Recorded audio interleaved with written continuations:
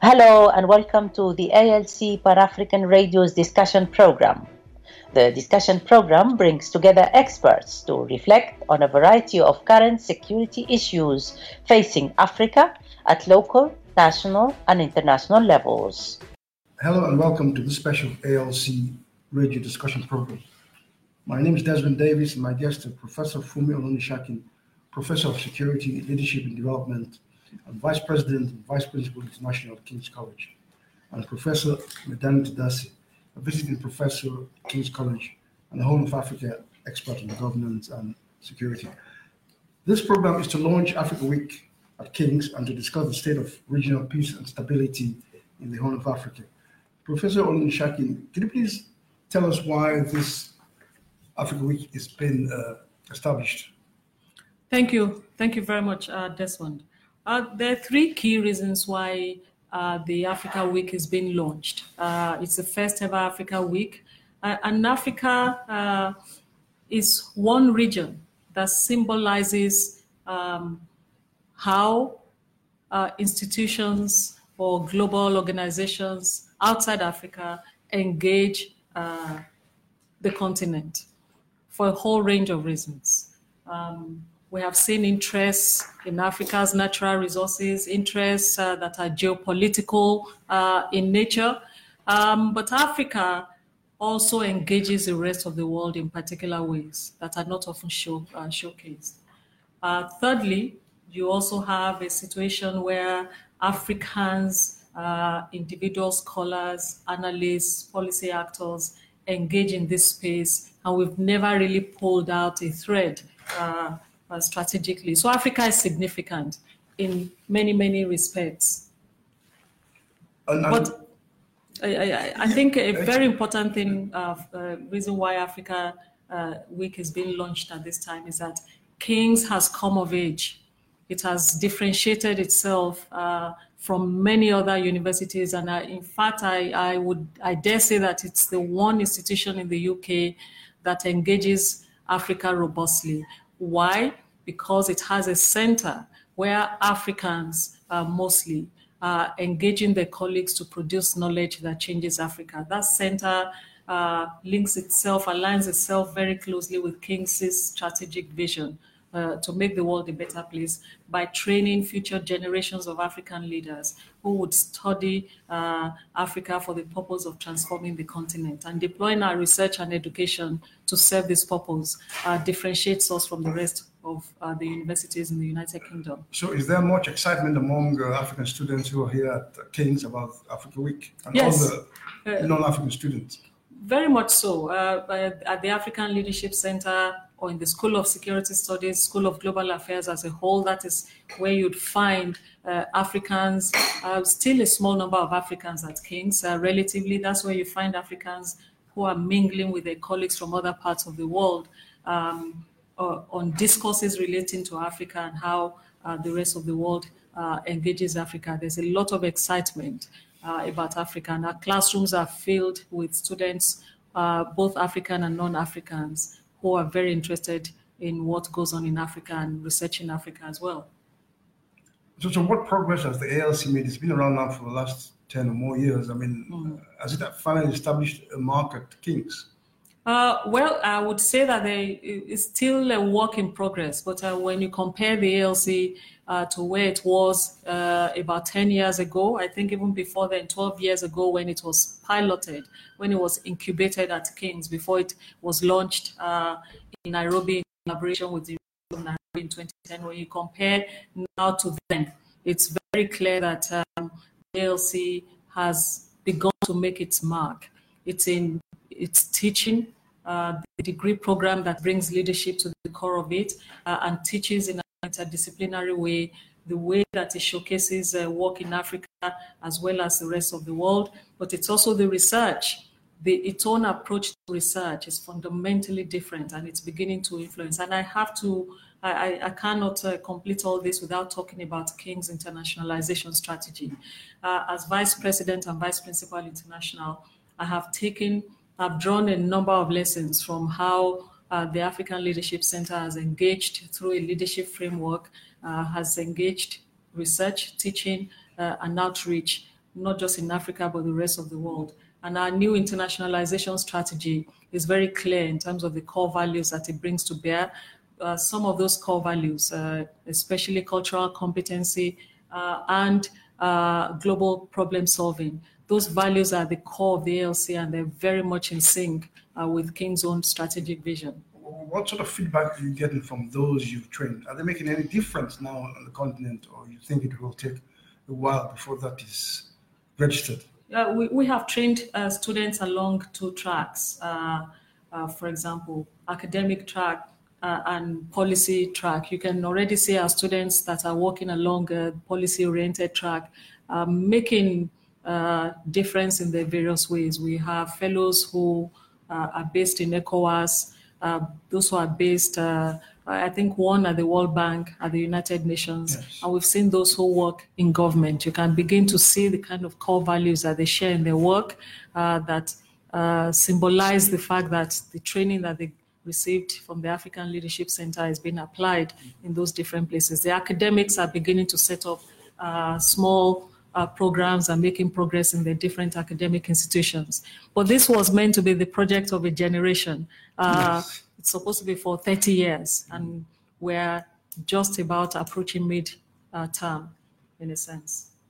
Well, let's hope that in 30 years they'll be around, because, in Africa, we come up with these plans, and then by the time we get there, things fall apart. Well, I think that's what what I'm sure you know about the work of the ALC is precisely to bring these core values to bear, and and the continuity is very evident in the work of the ALC. Yes. That is not just a plan for 30 years, but that you have a generation of people who would influence that place, who would influence the continent and the rest of the world on Africa continuously. Professor Tedesse, the conference at the end of this week will be on security situation in the Horn of Africa. Why have you decided on this subject at the moment? Well, thank you, Desmond. I think the Horn of Africa probably is a greater Horn of Africa if you include some parts of the Great Lakes region and also North Africa. Is that one, historically, the Africanization of the state itself has been very much, well represented in that region, and also the Africanization of conflicts, including interstate conflicts. But at this time, we are seeing that there are very threatening, in fact, more threatening kind of military and ideological formations that are, making Africa in general and the Horn of Africa in particular vulnerable to international advances and aggressive foreign policies. So the geopolitical dimensions are also very much relevant in this discussion. So it exemplifies a different kind of situation and a different threat, both at the global and regional level. Yes, because so how do you see the increased Gulf interest in the Horn of African states? I mean, they are more or less exporting their own rivalries to East Africa, aren't they?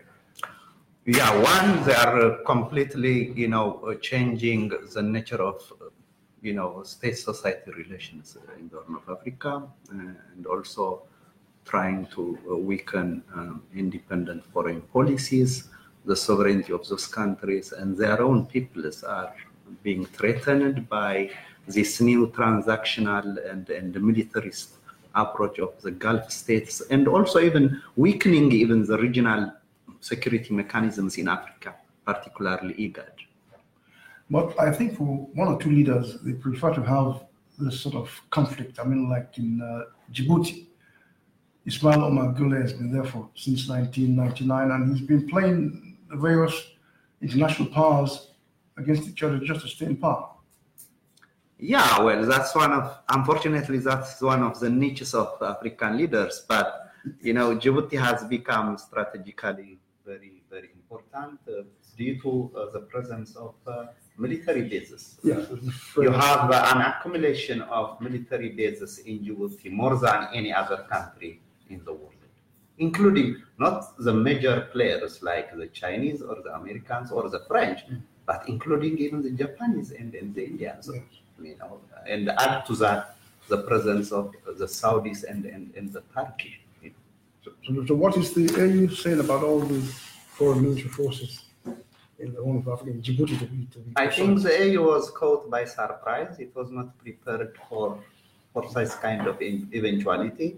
The AU itself is in a process of, you know, internal reform, and it didn't galvanize so far its policy instruments to deal with the threats that are, you know, affecting not only the Horn of Africa but also the Red Sea and the Mediterranean, if you include Libya. You know. Yes, Professor Olunishakin, how do you view the Middle Eastern interest in the Horn of Africa, from your own perspective? Because you worked a lot on this on the ground. I mean, to reflect on that, I don't think it's only the Middle Eastern interest. Have you seen how I think all of this interest signifies the importance strategically, economically, politically, the importance that Africa holds to the rest of the world, regardless of who that rest of the world is, in a way that Africa has not yet come to terms with the depth of its own strategic importance to global actors. And the way I see the interest of the Middle East, and I think Professor Tadesse was touching on that, is the same way I see the interest of the rest of the world. We're just having new actors in the field. You know, a pattern has emerged in which any actor, any global actor that wants to occupy a place of importance in Africa, in the world, uses Africa to signal its importance. We've just had a situation where Putin convened African leaders. Yes. How many cases have we seen now? If it's not China and Africa, it is the United States and Africa, it is France and Africa. And in January, the UK, Africa. We will have UK, Africa. So on what basis would we not talk about Middle Eastern actors or Gulf actors and Africa? I think Africa's own realization of, you know, the depths of its own importance is what is missing in all of this. It's a very attractive place for a whole range of reasons to all manner of actors. And I think that's what this brings out to my mind. Yes. And if I may add, that's a very good point she's made. On what she said, yes. I think even the whole geopolitical shift globally is being now played out in the Horn of Africa. That's why it's really critical to look at it from different perspectives. But is it different from the way Africa was used during the Cold War? Is it a different ballgame now? Well, except that, you know, you have a multiplicity of actors. And unless you have strong institutions and institutional currents and policy currents at the continental level, you cannot fully grasp them. Yes, because Professor Olunishakin made a point that Africa itself does not realize it's important. And that's where the weakness arises. I mean, Africa is important, but Africans themselves don't believe that they have that sort of importance in the world. Why is that? Well, it has to do with the changing dynamics, but also with the type of leaderships in Africa, both at the continental regional level, but also at the national level. Yes, do you agree with that too, Professor Olunishakin, that it's down to the leadership rather than the people themselves? Well, I think the leadership has always been an issue, and it's not. It's when you say leadership in that sense, I really want to separate the question of leaders from leadership. Yes. The way in which leadership has been exercised on the continent has always been one that it's so state-centric, it's so leader-centric, and it mirrors exactly how the rest of the world operates. And a continent like Africa that has been at the receiving end of all sorts of global dynamics ought to find its own level and engage and have leaders engage with their people on the basis of a common goal. And that commonality, that mutuality in the ways in which leaders view their populations is what I think is missing. Going back to the absence, to the weakness of institutions that Maidani was talking about, the rest of the world has the luxury of having all manner of leaders behave in all manner of ways, because when you talk of places that have been able to keep their own institutions for thousands of years, then they could do that. And when you have a rogue leader, it doesn't matter. But when you do not have any institutions to speak of, because the politically recognized institutions globally are the ones that were created for you by entities or other interests that were not, and those institutions were not built on the basis of the needs of people in that society fundamentally, then you run into trouble when you have rogue leaders. And so even though Africa, poor leadership is not the preserve of Africa alone, and we should never really think that, because that is not a fact. It is not the preserve of Africa alone, but Africa suffers a lot more from poor leadership dynamics, because it does not have it. It is fundamentally weak when you look at the newness of the institutions that were transferred to Africa as a whole. But Professor Tedesse, what role do Africans themselves have to play in ensuring that leadership is strengthened in the continent that will look after the interest of people? Well, that very much depends on the nature of the political space in different African countries. I mean, it's not the same. And public participation and popular participation in politics in Africa has, gained some currency recently due to mass protests and the like.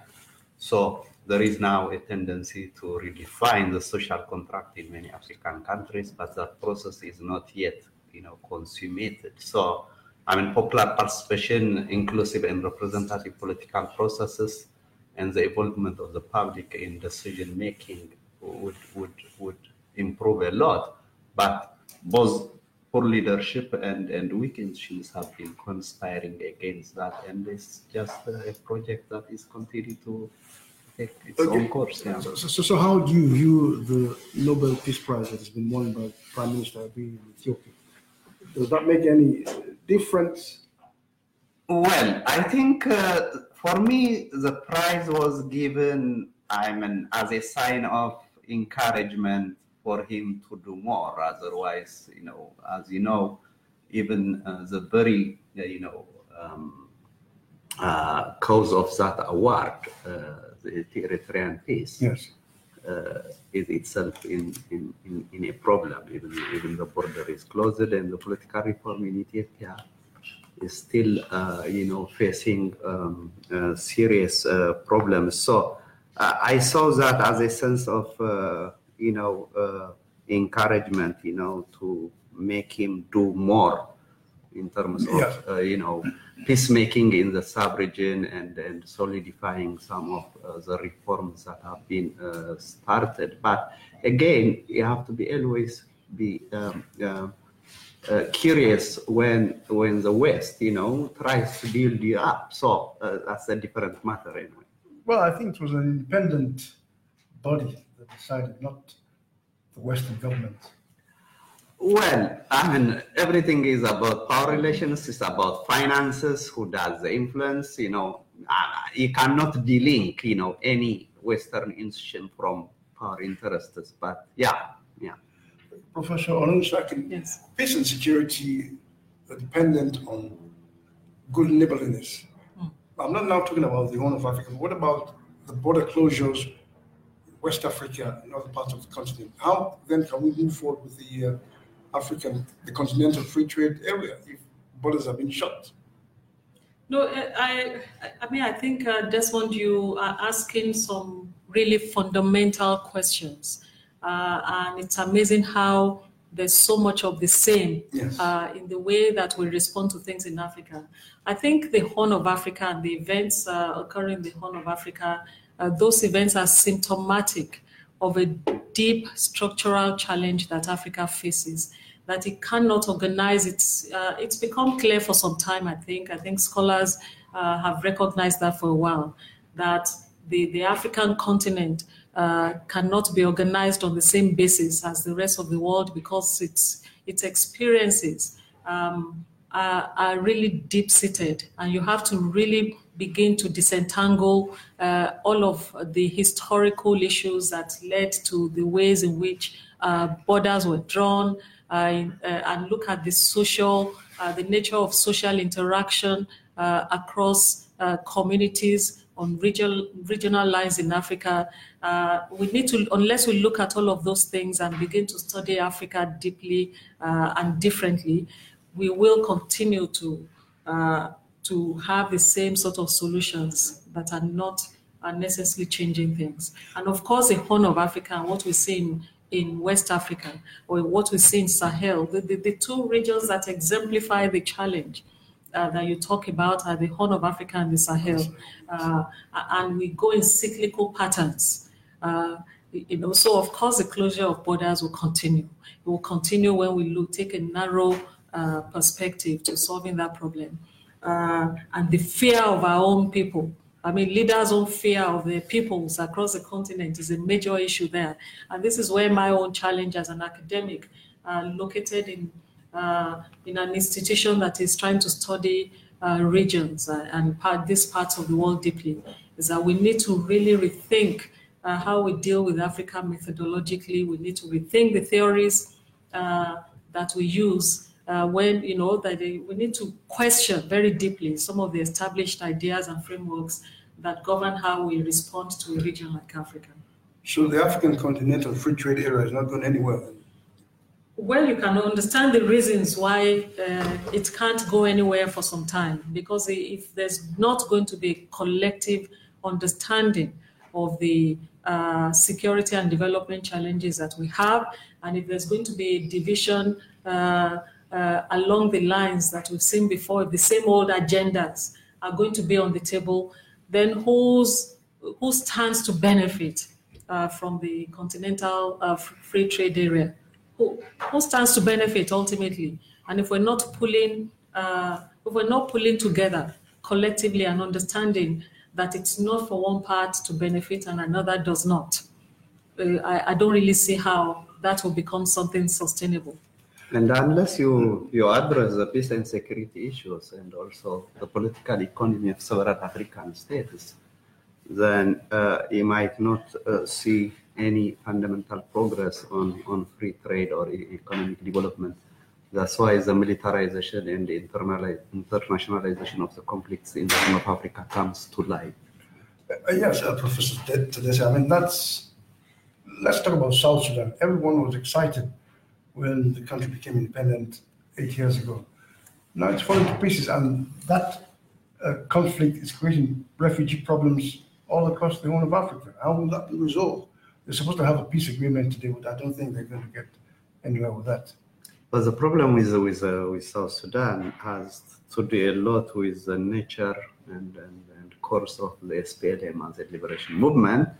They were not prepared institutionally, even mentally, but they didn't also try to change their pattern of behavior to govern that country in a peaceful and democratic way.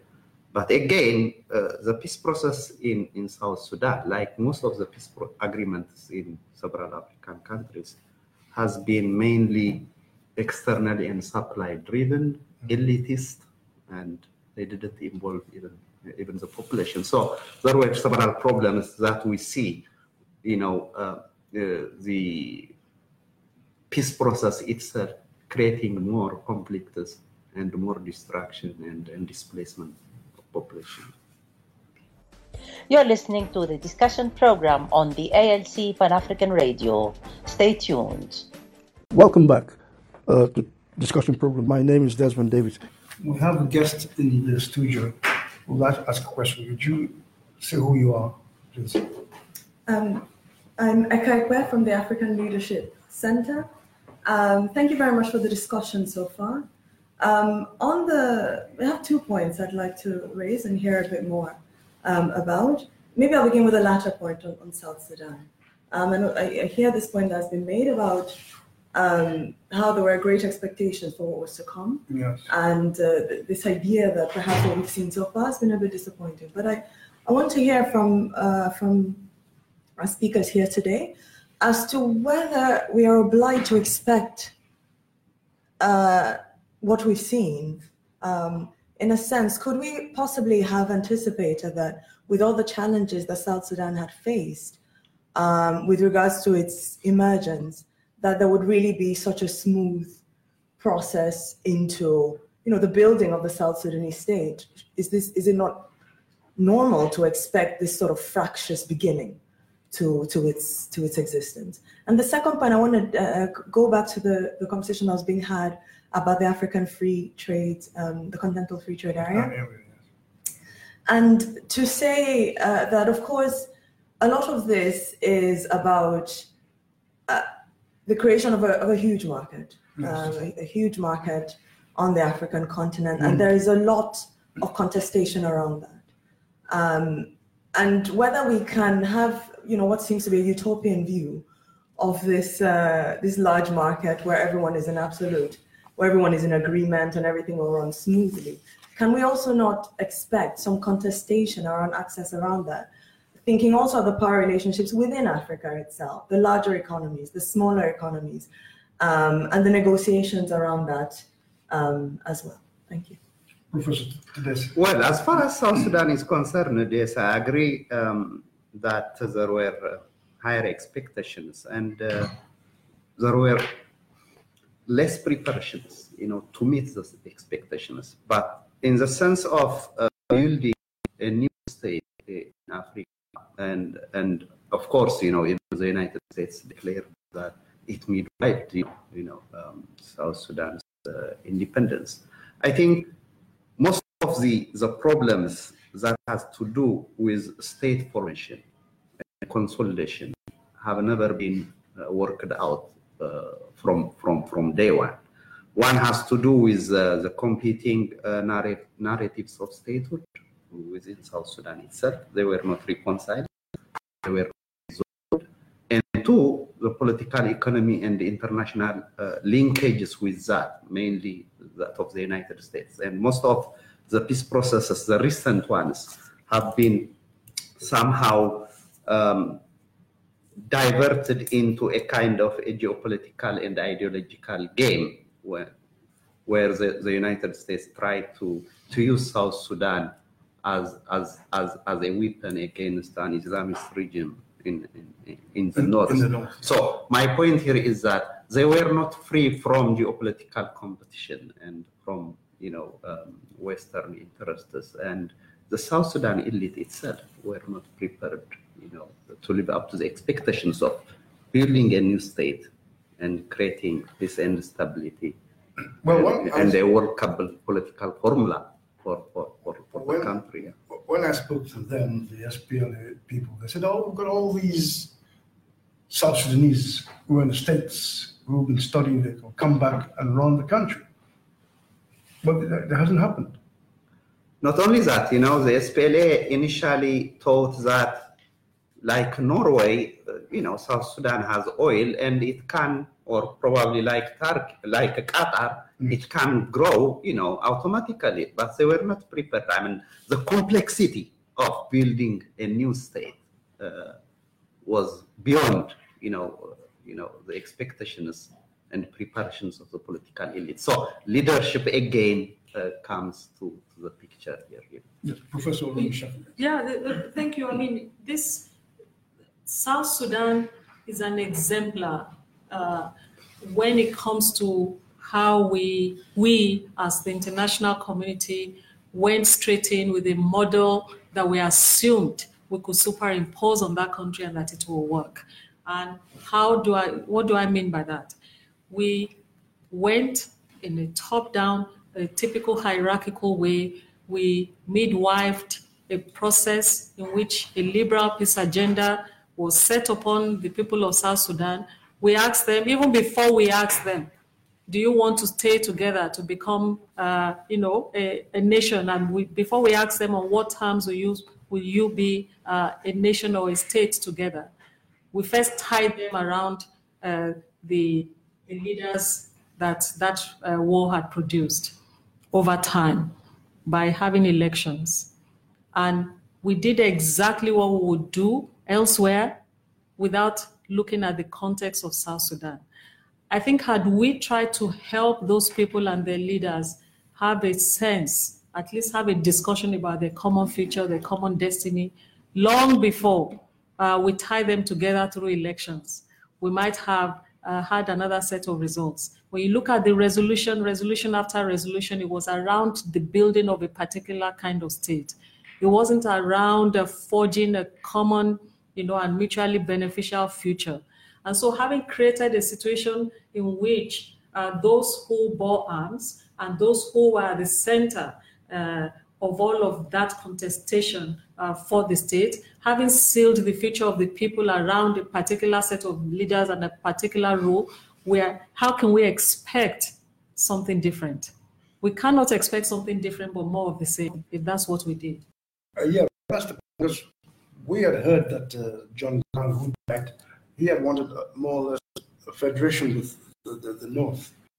And that was what caused the problem. The New Sudan. Well, of course, I think the crisis in South Sudan can be explained in several ways, but one peculiar explanation that might help us understand the problems of South Sudan and its transition is the nature of the SPLM as a liberation movement.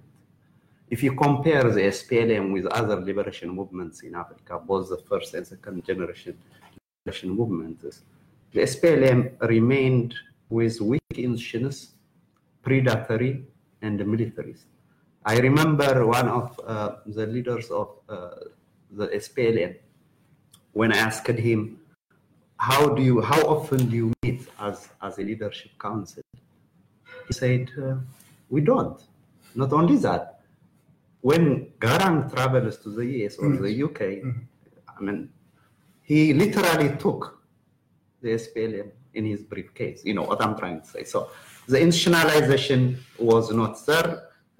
Personalization was very, very prominent. So I think if we compare the challenges of transition in South Sudan, we have to dig deeper and look at the nature of the SPLM as a liberation movement. But Professor Olunishakin, that's the main problem in Africa, the personalization of leadership.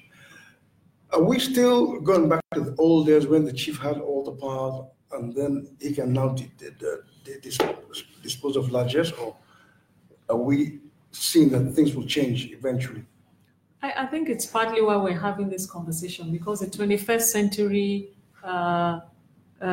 space and the 21st century African, for that matter, as 21st century Africans, do not give us the impression that it is possible to personalize leadership to that extent and retain a place of personal power in the states that we're talking about. Things have changed a lot. And if I return to the point I made before, that even at the United Nations or the global community, we have not yet understood that even though we're talking about states, we should be talking about states that have to be renegotiated differently. In a continent like Africa, we need to study the place differently. There is nothing that suggests about this moment that we will get away with that kind of personalized approach to leadership.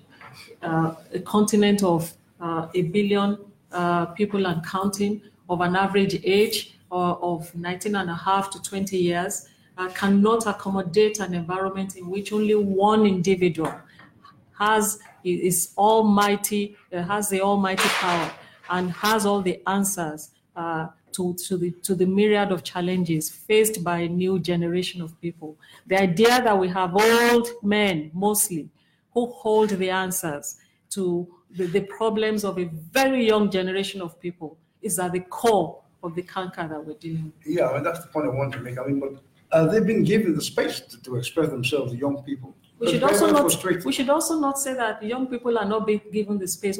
This is what the African Leadership Center is about. There are many ways in which you're given that space. So short of going to a place and taking the seat of power by force, the forms of power, the bases of power that are open to young people are significantly more than what is open to those old people who sit with narrow approaches and ideas in seats of power that are getting even hotter today.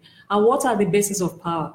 It is the knowledge, the expert power that you have, which you acquire by studying your problems and your region in a radically different way. That is why the creation of new methodologies to how we think about Africa, study Africa, and how we challenge global institutions' approaches to Africa is the first base of power. Second is the mode of organizing of young people. Look at social media today. Look at the ways you talked about borders earlier. One of the reasons why Africa's borders will remain porous, forever remain porous, virtually and physically, is because of the ways in which young people, young Africans and young people globally organize. That porosity of border is, intellectually and materially and physically is something that is necessary to survival of this generation of people. Those are things that are not always accepted in the textbooks that have constructed the states and systems in particular ways. So unless we unlearn the things that haven't worked, that we continue to learn in the hot seats of narrow thinking when it comes to leadership, unless we unlearn those things and bring new frameworks and methodologies to bear, which is what the learning in this great institution and at the African Leadership Center in particular is about. Unless we do that, we cannot begin to talk about problem solving for Africa in ways that make sense. But Professor Tadesse, Professor Olunishakin spoke about the power of social media. Well, that's not the case in Ethiopia, is it? Social media is suppressed. People don't express themselves. Well, it is a case, but the social media, including internet connection, yes, and also the coverage of mobile phones in Ethiopia, comparing to the demography in the country, is not that much to be appreciated. So, in terms of the monopoly of telecommunications by the government, unlike in the other African countries like Kenya and Ghana, the connection level is very low. But still, social media did mobilize the youth in the recent political change in Ethiopia. But the introduction of new technologies and the role of the diaspora has never been studied in terms of political dynamics in several African countries.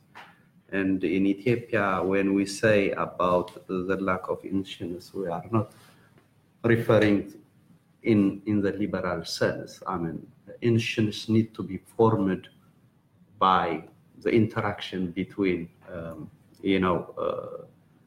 the political dynamics at the local level. So unless you frame and develop them through, interactions in terms of politics at the local level, then you might end up having superficial initiatives. So that process has been delayed for several reasons. Now Ethiopia is obviously in turmoil. We'll see how the political situation developed.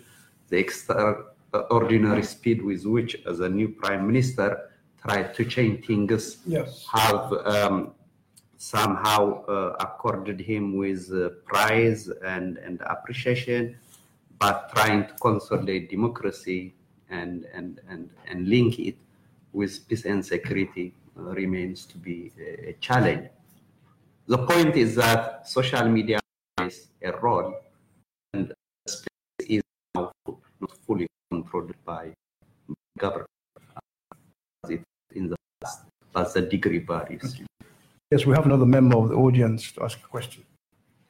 My name is Abiodun Alao from the African Leadership Center. I think what has come out quite distinctly from what Professor Olunishakin and Professor Medani have said is the fact that Africa will find it difficult to escape the contradictions that underlie its existence. But what I think is missing so far in the discussion is the extent to which the rhetorical narrative about Africa is actually being controlled from outside. Who consumes what you hear and what you listen to and what you believe, I think actually underlines whatever it is that is about your existence. I think this is in the discussion. Thank you. Actually, I think that's a very good point. Because when I looked at the films, Africa lost mind game. I mean, it's who can control your mind, who will control everything, and that's where we have a problem. So, Professor Olunishakin, don't you think that leaders, by refusing to talk to their people, are creating even further problems for the continent? Because in the West, the media is always there talking to the people. Of course, what's his name, Donald Trump, wants to reduce the power of the press because of what the press has done over the years. Thank you. It's very. I very much like Professor Lau's question on this. Is it that African leaders refuse to talk to their people only, or that African leaders have incentives to not talk to their people? Yes. And those incentives are very much externally driven most of the time. But my point earlier when I talked about the basis of power of those very people, largely young people, the vast majority of them young people, is that African people are talking amongst themselves and they're having conversations with the leaders, even if it sounds like a dialogue of the deaf. And some of that, African leaders ultimately will be forced to talk to those people who have organized, if you like, on the margins of the state, or despite, or in spite of the state, or in spite of the leaders. And the ways in which they're organizing is what I'm talking about. No, the people talk to their leaders. They talk to their leaders through protests. They talk to their leaders through the ways in which they continue to try to dig out a quality of life for themselves on the margin of those states. And ultimately, what you see happening is leaders whose channels of influence at home, especially if they're not, and I'm generalizing, very wildly here, because there are very few exceptions. But the fact that you have few exceptions exactly makes the point. So ultimately, their basis will be eroded if they do not talk to their people. The external support network as well will not be there continuously. You mentioned Trump in other ways. Trump and Trump's reaction to Africa says it all. Yes. That if the external base is being eroded and the level of interest that you expect from your external partners is no longer there, ultimately the confluence of factors will force leaders and people, will force leaders to go to their people. But I want to believe that the dynamism that we see at this present moment is part of the process of changing Africa. It doesn't always seem like it. It's part of the process of changing Africa. And what the external world that Professor Lau is talking about, the multiplicity of it, the multidimensional nature of it is incredible when you look at it. It's vast.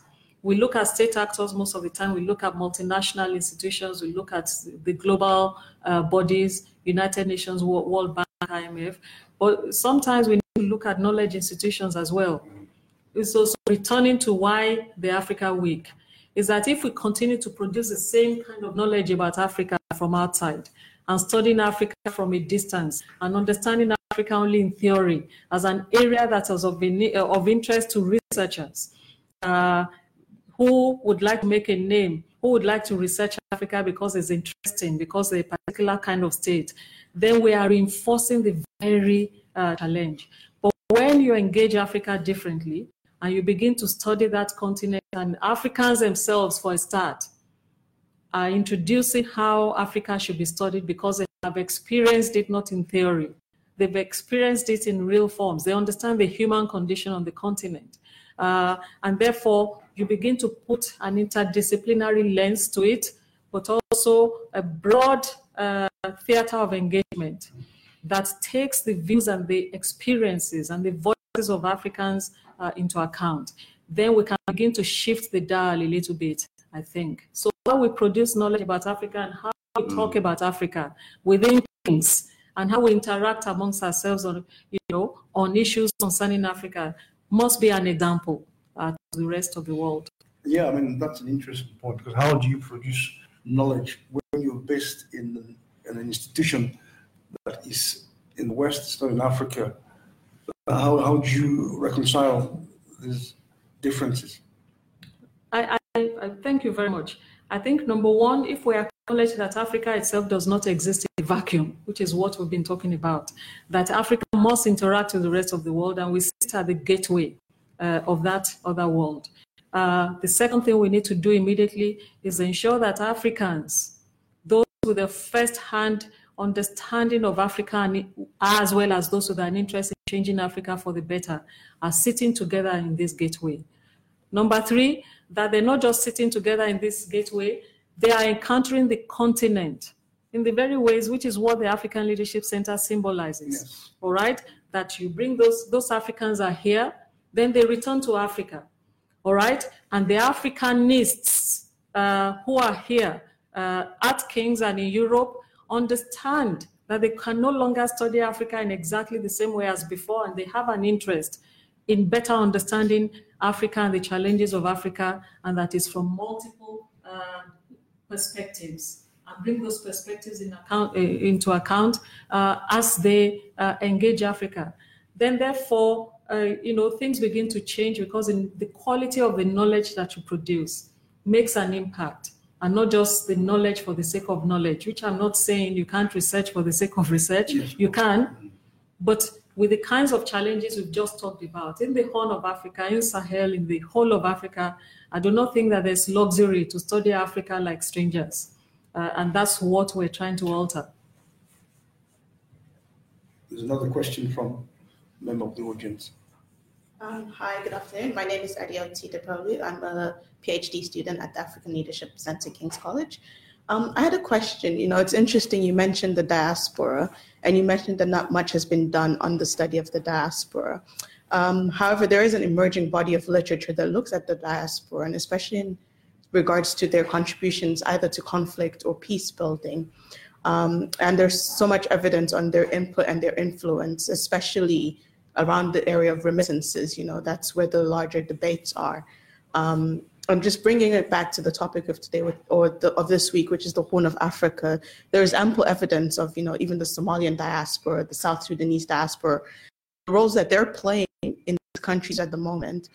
So my question is, in what way do you think there is a gap in how the diaspora be engaged by these home governments especially, and how can their presence or their capacity be harnessed, especially in the larger debates around Africa's development in the current global context? Yeah. Professor. Well, beyond the monetary aspects, the political implications of the diaspora in the Horn of Africa has been increasing, phenomenally in the last several years, particularly in Somalia, obviously. And I use it to say that the two new elements in Somali politics is the Islamization and diasporization of politics in Somalia. To the extent that most of even the higher officials in the newly formed governments, not only in Mogadishu, but even in the regions, are from the diaspora. Most of the ministers and the like. So, in terms of the nature of politics and the conduct of foreign policy, obviously the diaspora has been very much part of the policy making in Somalia. In Ethiopia, most of the newly, what I call as the returnees in terms of the political actors after the election of the new prime minister, most of them are from the diaspora. Obviously, more than 10 liberation movements which were based in Eritrea, but also they were part of the diaspora because they were going, back and forth from Asmara and the US. But from the literature and the research, I see a major gap, although they are playing a most important role in politics and even state and nation building. Not always in a positive way, as the case of Somaliland shows and as the case of Mogadishu shows. So my point here is that the political space and the narrative is no more dominated or monopolized by states. Yeah, that's the point. Africa does not have, poverty of fantastic ideas anymore, and the space is no more dominated by African governments and their Western patrons.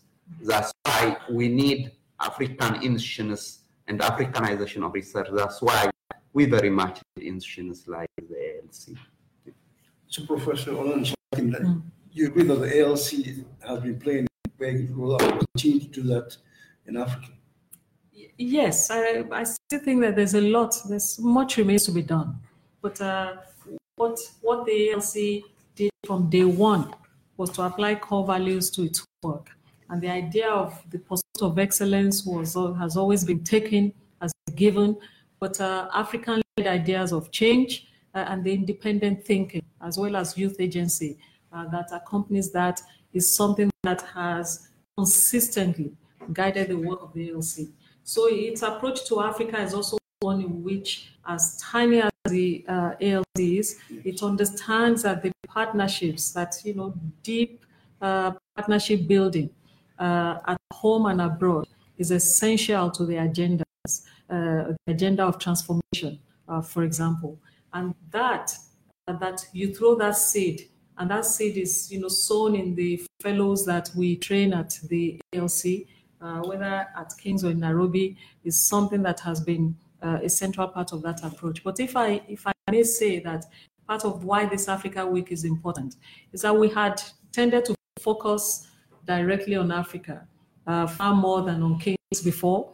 We're now at a point where we see a lot of interesting work being done at King's. And that's why at the start I said, when it comes to Africa, King's is of age, has come of age. You see how the health sciences, the health schools are engaging Africa deeply. We have other fellowships in health, like the Mari Fellowship, the Mental Health Research Fellowships, that has built deep relationships with African institutions and universities over the last 15 years. We've seen the work that King's does in Sierra Leone and the capacity development for medical students in Somaliland, which is, more than 10 years. And that's why we think the ALC, it's important to bring some of the ALC's core values to the center of how King's engages. King's across the board, across disciplines, engages Africa. And that's when we can begin to see that, in a sense, we want to be more than the sum of our parts.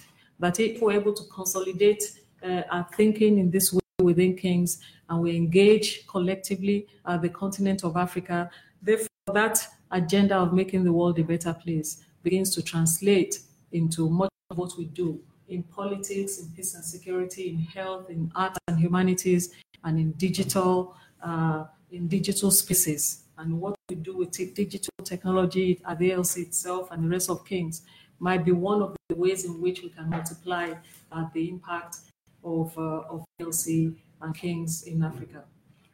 You have been listening to a special ALC radio discussion program to launch Africa Week at King's College and to discuss the state of regional peace and stability in the Horn of Africa. My guest is Professor Funmi Olonishakin, Professor of Security, Leadership and Development, and Vice President and Vice Principal International at King's College, and Professor Medani Tadesse, Visiting Professor at King's College London, and the Horn of Africa expert in governance and security. Thank you very much. Thank you. Thank you. Thank you for listening to the discussion program on the ALC Pan-African Radio.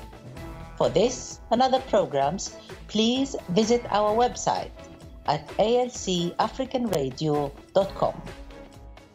You can follow us on Twitter at Radio ALC and on Facebook at ALC Radio #1. For feedback on this and other programs, please send an email to info@africanradio.com.